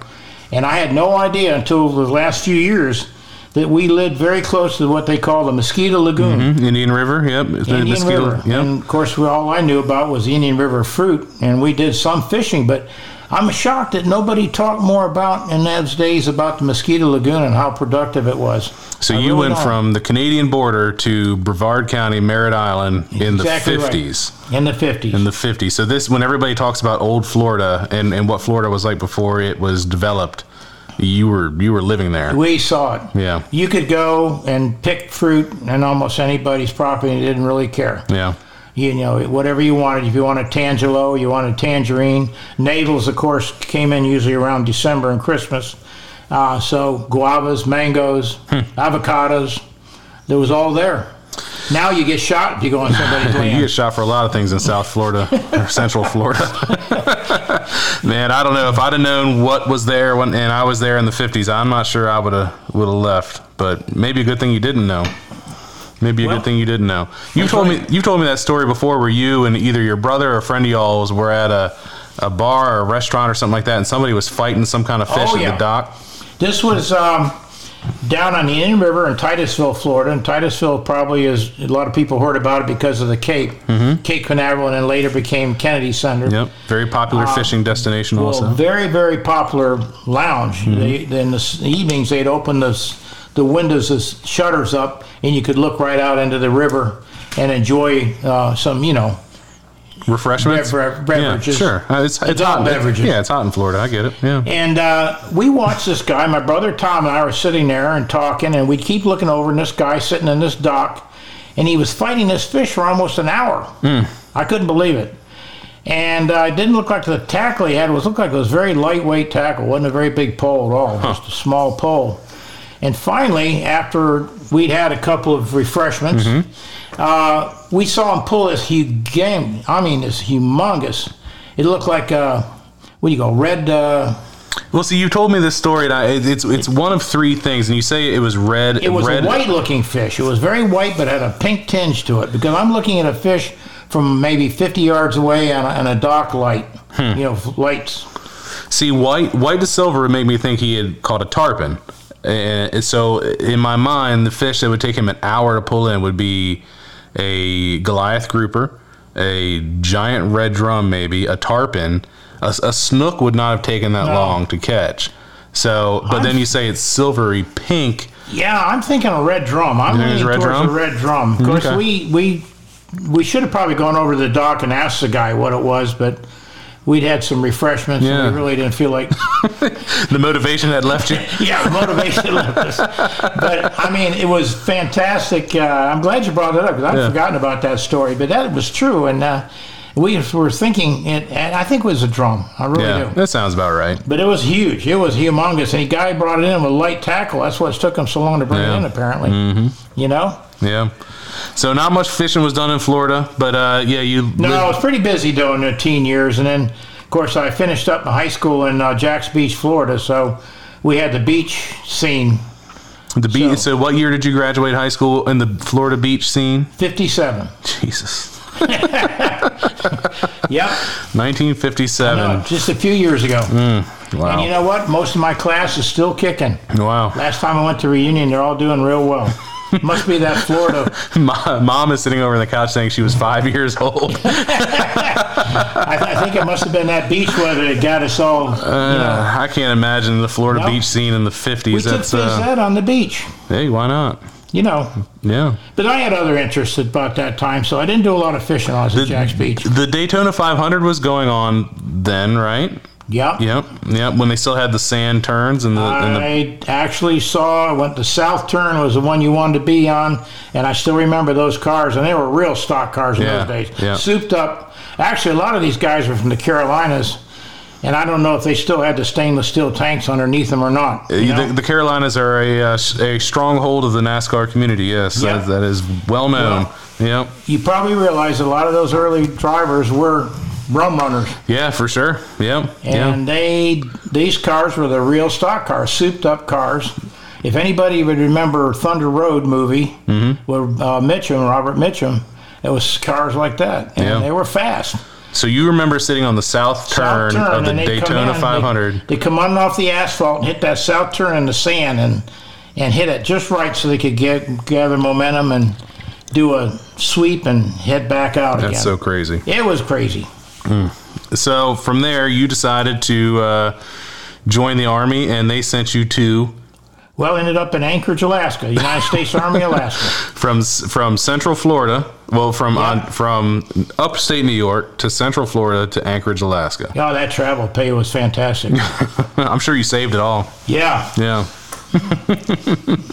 So how about Alaska? What did you do when you were there as far as fishing goes? We did a little bit of everything, but I can't tell you all the stories, but we did go to a place called the Russian River, and that was a tributary for the Kenai River. Mm-hmm. Yep, well known. Kenai is a very popular name up in Alaska. I think it was named after an Indian tribe, I think.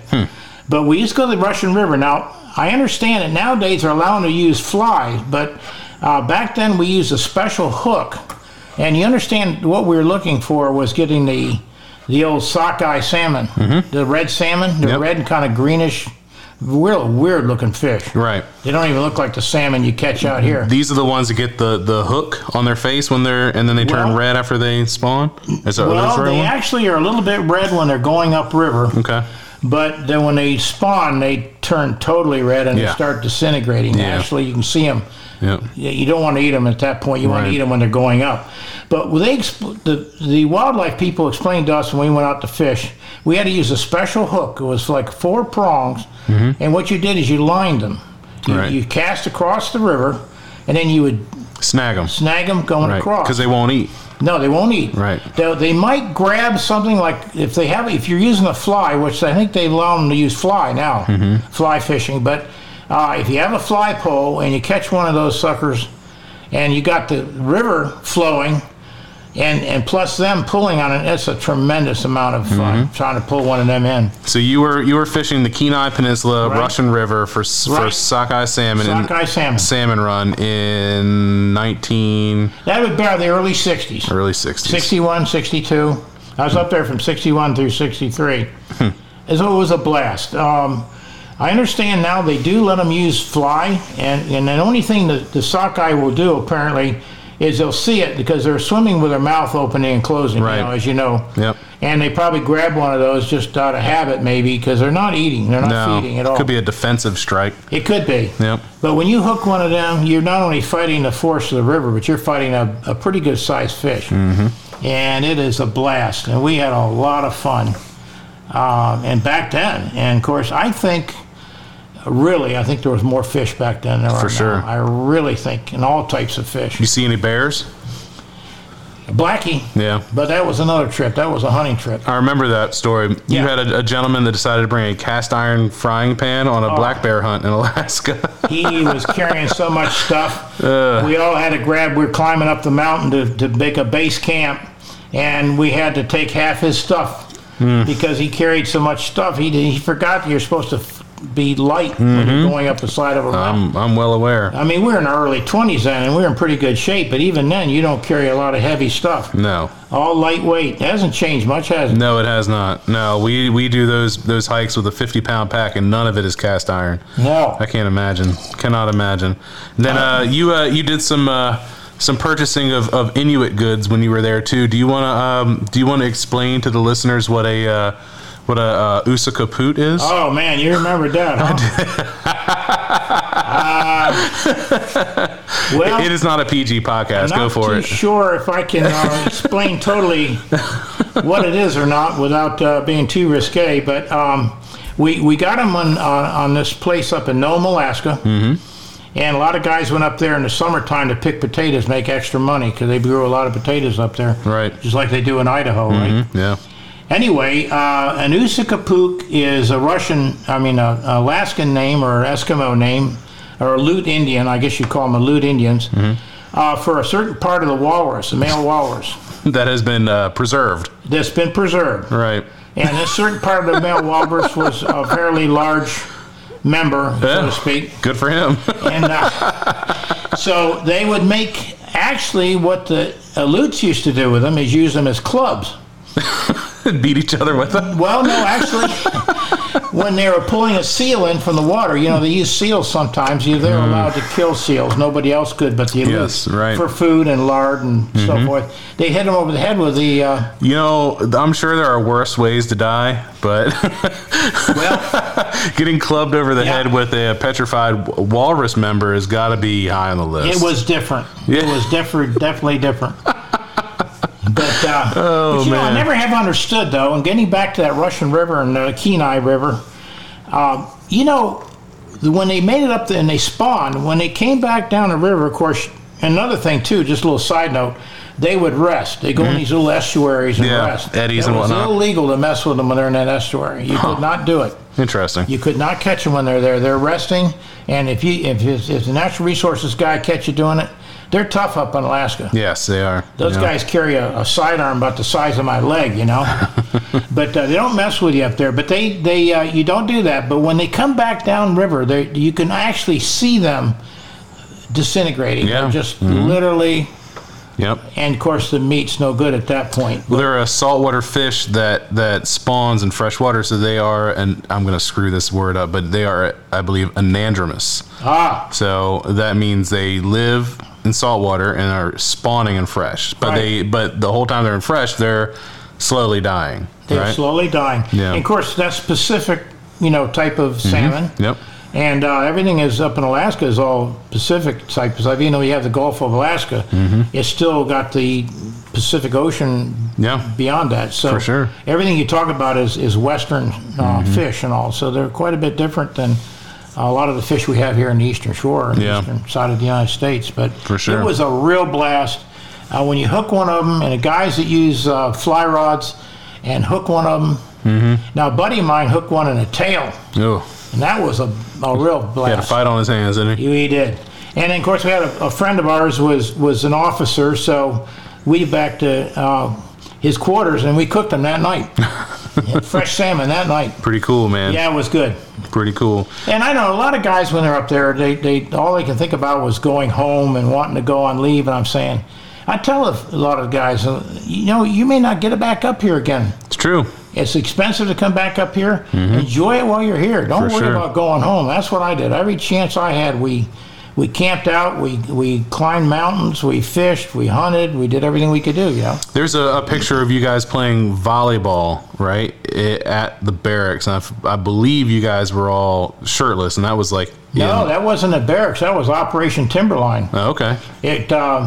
It warmed up to 0 degrees. Oh, so you decided to play volleyball? Yeah, so we're going to play. Yeah. We took our shirts off because we were been 50 below zero, and when it cooled up, it was like a heat wave at 0 degrees. So we went out and played ball. It was crazy. But so, how long were you in Alaska? About 2 years. 2 years, and then you left there and you went back to Florida. Oh yeah, I was going to tell you a little sideline on that too. It's not fishing, but okay. I had the 45 ACP at the time, and I used Armor's holster, which was a holster you wore just under your left arm, basically. Sure. But you could, it wasn't concealed carry back in those days in Alaska. You could have a weapon.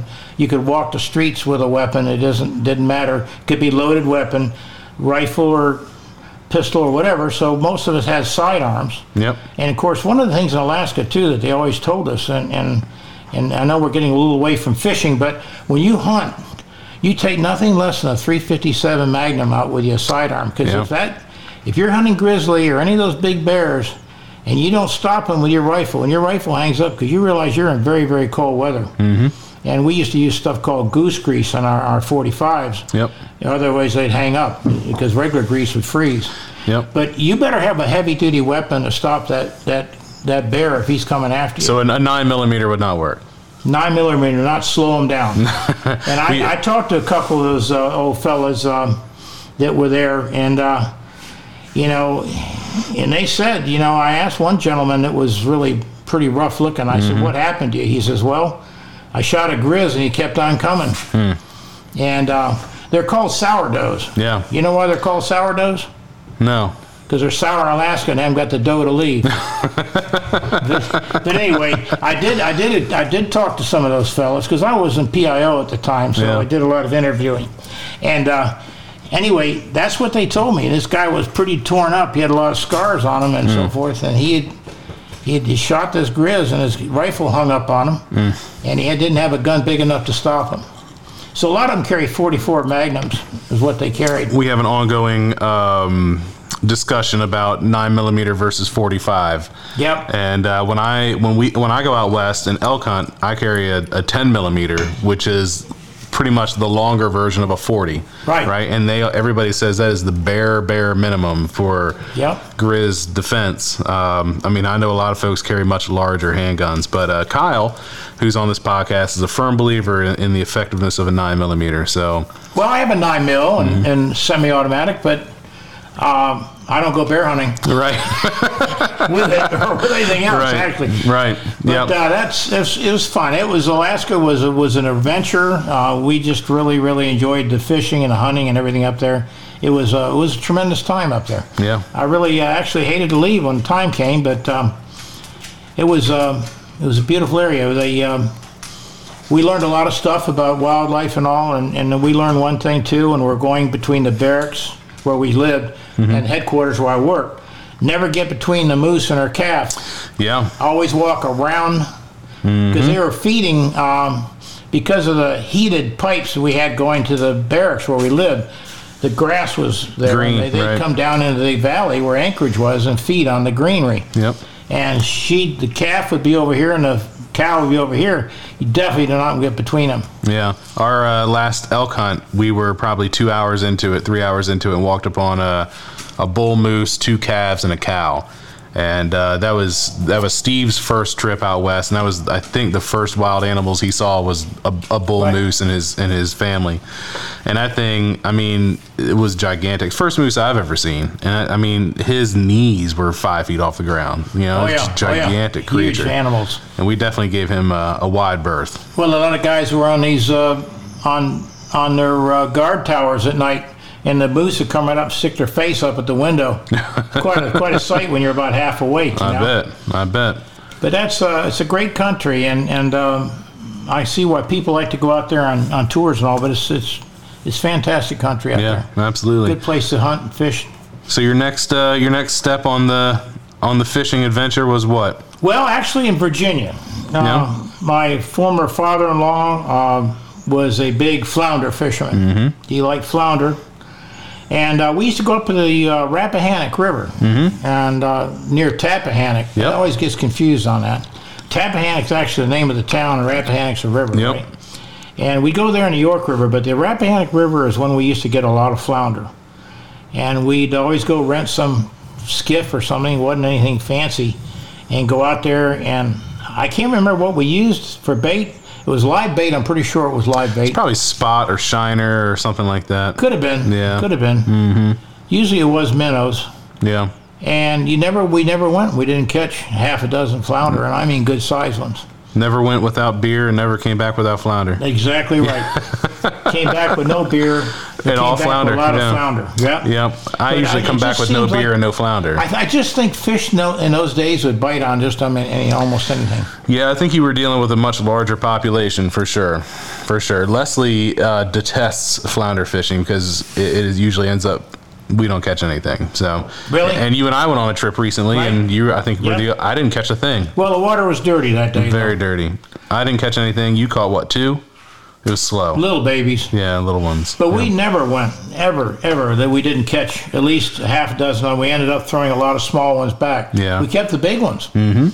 And it was just, and it was just the way it was in those days. It seemed like, I'm glad I lived back in the days when you could catch a grasshopper and put it on a hook and catch something with it. Yeah. Or a bloodworm. Bloodworm night crawlers were one of our favorite baits we used to use back in the day because, I never bought bait. Right. I caught my own bait or whatever, and it just seemed like fish would bite on almost anything in those days. Well, we are lucky that we live in a certain part of Maryland where, if 90% of Maryland's fishery is not in great shape. I mean, people that live on the western shore or to the north end of the bay have very, very limited fishing opportunities because of the overfishing and water quality and overpopulation and all the different things. But the Tangier Sound has persisted in having a lot of different fishing opportunities. Like we're all going to go fishing this afternoon, and you could catch rockfish, speckled trout, sheep's head, red drum, black drum, perch, spot. Most likely we're going to catch rockfish. Hopefully we catch something, but rockfish and speckled trout will probably be what we catch. And the speckled trout have really come back strong. They've come back strong in this area. They really have. Everything is cyclical in this world, Seems that way. And we're going to get to our next subject. We're going to talk about the gray trout. All right. But, the bay is a very, very productive It is. body of water, and we really need to try to keep it clean. It's over the years they've been working on it, this society to keep the bay clean. It's very important because that is probably one of the most productive body of waters there is, other than maybe Lake Ontario. Lake Ontario has a large variety of fish, as we talked about. But Yeah, I want to say it's the third largest tidal estuary on the planet. The facts on that might be blurry, but the Chesapeake Bay is a very, very important ecosystem as far as saltwater and brackish water fishing go. Yeah, for sure. and it's more brackish as closer you get to the ocean.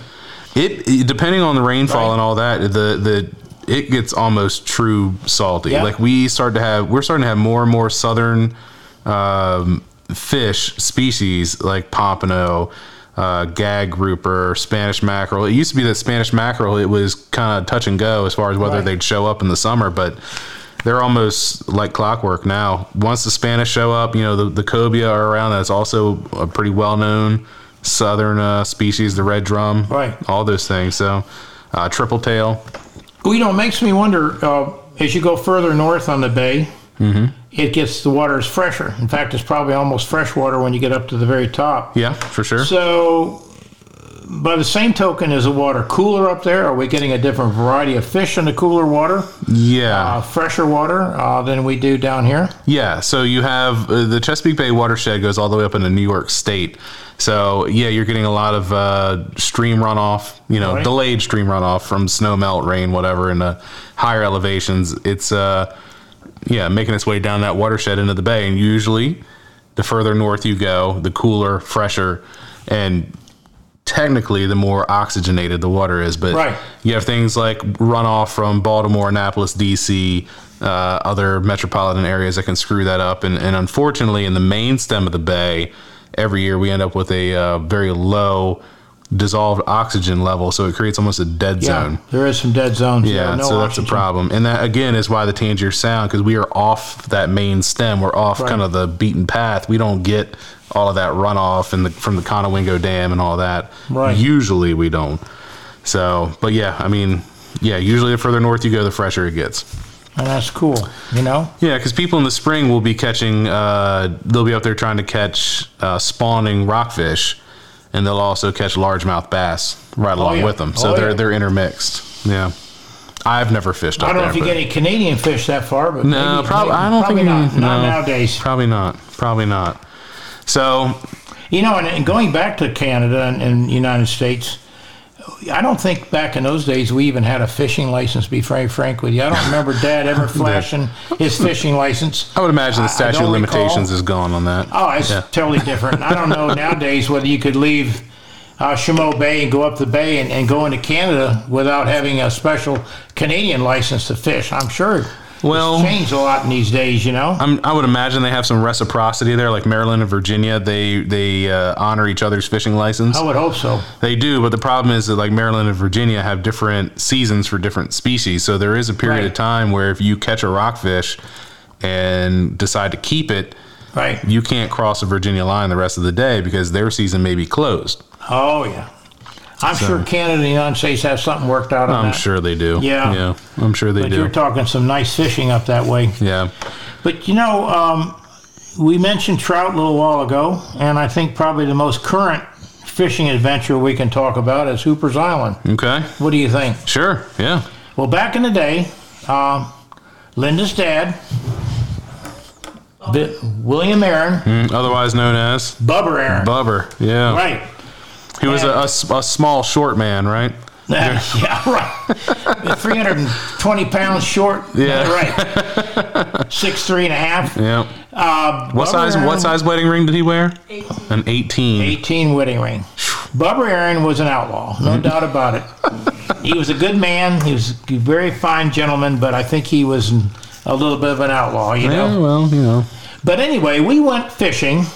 He said, I think at the time we were living in Virginia and over in Northern Virginia at Falls Church. And we came for the weekend, and he said, we're going to go out at the gray trout are running. Now, gray trout, do you remember gray trout? The tide runners, yeah. And they're not around anymore, but as I understand, everything is cyclical. They may be back someday. Yeah, we're seeing some smaller ones here and there. And you're getting a lot of rainbows in here, or speckled trout. No rainbows, specks. Yeah, specks, yeah. You're getting a lot of speck, but didn't have speck back in those days. We had a lot of gray gray trout are weak fish, I think. Yeah, yellowfins. Yep. And I guess they call it weak fish because their mouth is so tender and weak that you had to have a net or you'd lose them Right. when you bring them in. Right. But anyway, he said, we're going after some gray trout. So the deal was back in those days that you'd go on out into the bay. We left from Hooper's Island, went to the bay. He's not saying it right, is he? Hoopers? There you go. Is it Hoopers? Hoopers. Hoopers Island. Okay, sorry about that.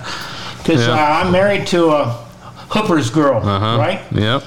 But we'd go out there, and they also talked about, that a lot of times they'd hang out where the drop-off was. So we'd go out where it's 30 foot, and then there would be like a cliff or a drop-off right at that point. Heavens knows how deep it went at that point. Some say 100 feet or better. But yeah, you were fishing the edge of the shipping channel, probably somewhere around buoy between 72 and 70, maybe 68, something. Probably not that far. But yeah, probably 70, right where 72. the ledge goes. Yeah. And we'd anchor it out, and we'd always bring a battery and get a big spotlight and put it in the stern of the boat. But we would throw, I think we're probably using peelers. That was a popular bait back then. I think they still use peelers now, I imagine. Yeah. And we'd a double hook on there. We had 2 hooks. Top bottom rig. Yep. Yeah. And we'd throw it in, and honest to goodness, I had never seen fishing like that since. We would bring 2 of these bad boys in at once, and I'm not talking about small fish. Right. These things were probably 16 inches or better at least. Oh, they got to be bigger than that. 20 inch, 24 inch. I don't know. 36. What he used to say, long as his arm. Now he's saying 16 inch. Yeah, I know. No, I think they're probably at least 20 inch fish. I would anyway. say, yeah. They were big fish. Right. Okay. And 2 at a time. It was amazing. I couldn't believe it. We had so many fish coming in. We were getting our lines tangled up, trying to unhook them and get it back in the water. So all I got to do is get you to catch a fish today bigger than 20 inches, and it'll qualify as amazing. Yeah, well, that was amazing to me. I mean, I gotta know where my goals are here. Well, what do you think they weighed? 12 pounds a piece, maybe 15? I don't know. They're pretty good sized fish. She was. I was gonna say the rest of the story is she got seasick, right? Well, I wasn't going to bring that up, but it was a little rough that night. Yeah. The boat was in. Bubber's boat was pretty sturdy. It was a work boat. It was built by his uncle, and a very O'Neill Dean, right? O'Neill Dean, and built in the mid people knew '70s. him, and people are building boats now that trained under O'Neill Dean. That boat is still working. Still working. Still working. It's hard to believe, but Yep. that was one fine boat. Yep. And a little side note on that too, Bubber was the first one to put a diesel engine in his workboat. On the island. Caterpillar on the island, Hooper's Island. Yeah. Did I say that right? No. Hooper? Yeah. Okay. Anyway, they came in on a Sunday with a big Caterpillar diesel on a barge and put that engine in that boat and pulled that big old Chrysler engine or whatever V8 gas engine he had in there and put that diesel in there. And the reason he wanted a Caterpillar because he said they started better in the cold weather because these guys go out at 5 in the morning or earlier and it's pretty cool out. Right. And he wanted an engine that would start right up. But anyway, he was the first guy to put. They all got diesels now. Yeah, most of them do have diesels now. Yep. You'll hear a few out there with a gas motor, and you can hear them a mile away. They're loud. So yeah. But it got a little rough that night, and we were having a blast bringing them in. I mean, we're bringing them in as fast as we could. Gosh, we had a lot of fish to clean that night. But anyway, and I don't want to say a fish story that they were 30-inch, 36-inch fish. And No, we'll 40 go with that. pounds. Yeah, we'll go with that. Yeah. Yeah, they weren't that big, obviously, but they were nice-sized fish. Right. And it's a shame the gray trout aren't around, but I think they're going to come back. I really do. I feel like everything is cyclical, and they will be back. Let's hope so. But anyway, my spouse got a little green around the gills that night. I don't know why, but she got a little green around the gills. So we had to leave. We had to stop that fantastic fishing trip and head back in. A little early, It was a little rough. Yeah, we had to head in a little early, but we were really catching some fish. That was, to me, that was really a spectacular time. I have never caught fish that size 2 at a time. Yeah. I've had similar experiences like that with my wife. Honestly, not far from Hooper's Island. There's on the southwest side of that, there's a spot that I like to go in the fall, and I had rockfish. I mean, they were hitting the surface, and they had to be 30, 36 inches, like, consistently. And I was catching them one after another, having a great time. This is probably like three years ago, maybe something like that. And she was with me, just her and I. Wow. And she stopped fishing. She started getting real quiet, wasn't saying a whole lot. I'm like, oh, man. Uh-oh. And so she starts telling me she's got a headache. And as you know, she deals with migraines from time to time. And I'm like, man, I mean, these fish were hitting the surface like cannonballs everywhere. I mean, it was every cast. Oh, that's And I'm just amazing. sitting here shaking my head. That's like, almost a once in a lifetime to me. I don't go fishing that much anymore, but Yeah. that was a once in a. And we forgot one little fishing trip from Cape May, New Jersey. oh, yeah. Remember yeah. Cape May, New Jersey? I do remember this trip. Yep. We were the only two that went, Yep. You and I. and we were visiting our very good friends Chris and Terry up there. They had a place at Cape May. I was probably, 10, 12 years old? Somewhere something in like that range, Yep. I'd say. And we decided to go fishing. Mm-hmm. And I won the You did with a great triggerfish. Triggerfish. Of You all won the things. pot, yep. I didn't know you could eat a triggerfish. Oh, yeah. They're a pain in the ass to clean, but They are. Yeah. Yep. But I got the first mate to clean it for me, so I had to tip those guys pretty good for that. Yep. deal, You won the pot. High hook I won of the day. pot. Yeah, Yep. it was a pretty good sized pot. So I felt generous, so I could tip the first mate There pretty you well go. for helping me Yep. out. And I believe Terry cooked it that night, didn't she? She did. Yeah, I had no idea you could eat triggerfish. Yep. In fact, I don't think I knew what a triggerfish was until that day. But that was a real blast. That was a party boat that we went on. That was good. I've never been on a party boat that I didn't get seasick on, because normally Yeah. those party boats, I think They when roll. you get seasick, you roll. Yep. It's that rolling sensation you get. It's They not the roll. choppy stuff you get with a 22, 25-foot boat going out Yeah. in a 3-foot wave. You don't get sick on that. You can. Well, I don't. You can. I think you get sick on this, but we went out into Florida one time on a big party boat, and all of us, my brother John and myself and Linda, we went out and we all got sick that day. And I actually had 2 hard-boiled eggs in my pocket. That's a terrible choice. Thinking, well, they told me if you had those and you started getting seasick, Oof. you held on to the egg. I don't know. You definitely don't want to break that shell, though, because Oof. that would be bad. Yeah. But that boat rocked and rolled in it. We all got sick. Poor Leslie. She gets sick floating in the bathtub. It don't take much. Well, we all went out over the side and yelled Ralph a couple times. Mm-hmm. And after that, we were fine. Yeah. And we went about our fishing, and we caught a whole mess of fish. When I go offshore, I know that I know my system, and I know what type of fishing I like to do and what type of fishing I don't like to do. Right. And the fishing that I just gave up on doing offshore was the tuna chunking, where you just float out there and throw you just throw bait over the side all day long, and it's the heat of the summer, and it gets me. If I'm going offshore, I'm trolling. That's what I do, and I don't look down. I don't put my head down to the bottom of the boat. I don't do any of that, Right. because as many hours as I spend on the water, I got that curse from this one over here, the seasickness. So I've got to be careful. I know Chuck and I went fishing down at the tunnel not too long ago, and we were out over top of the tunnel, but over top of the tube, and it was rolling. I mean, we're out on my boat, and it was like a 3-foot swell. I said, Chuck, we got about an hour. I can hold it for about an hour. Wow. And you start getting the hot flashes and the man. saliva going and the coppery, the metallic paste in your mouth. We can't get any relief from it. No. I tried going below deck. I tried going up the deck. I tried everything else. Nothing works. Nope. But once you, if you get lucky enough to lean over the side and Yeah. yell Ralph a couple times, and usually that'll relieve it, I fight it to the bitter end. I don't think Leslie is yet to see me actually throw up from being seasick. I'll just suffer and suffer and suffer. Oh, man. She will throw up, and you won't even know she's thrown up. She does it so much. Bless her heart. She'll go offshore to go tuna fishing, and she'll be seasick before you even start fishing. Oh, man. She throws up all day long, and still goes. And I think as we're getting older, the drive to do that Maybe so. is dissipating. Yeah. But Well, she that just trip we made out to the canyons, that time, and we got those northerlies coming back. Yeah, it was rough. I didn't get seasick on that one. I don't know if did you? I don't think you got seasick on that trip. No, did you? when it's really rough like that, I don't get seasick. When the boat is moving, I don't get seasick. Well, that Albemarle was a good sturdy boat, but I tell you what, there was some moments there when those southerlies were coming in at us about 10 foot high.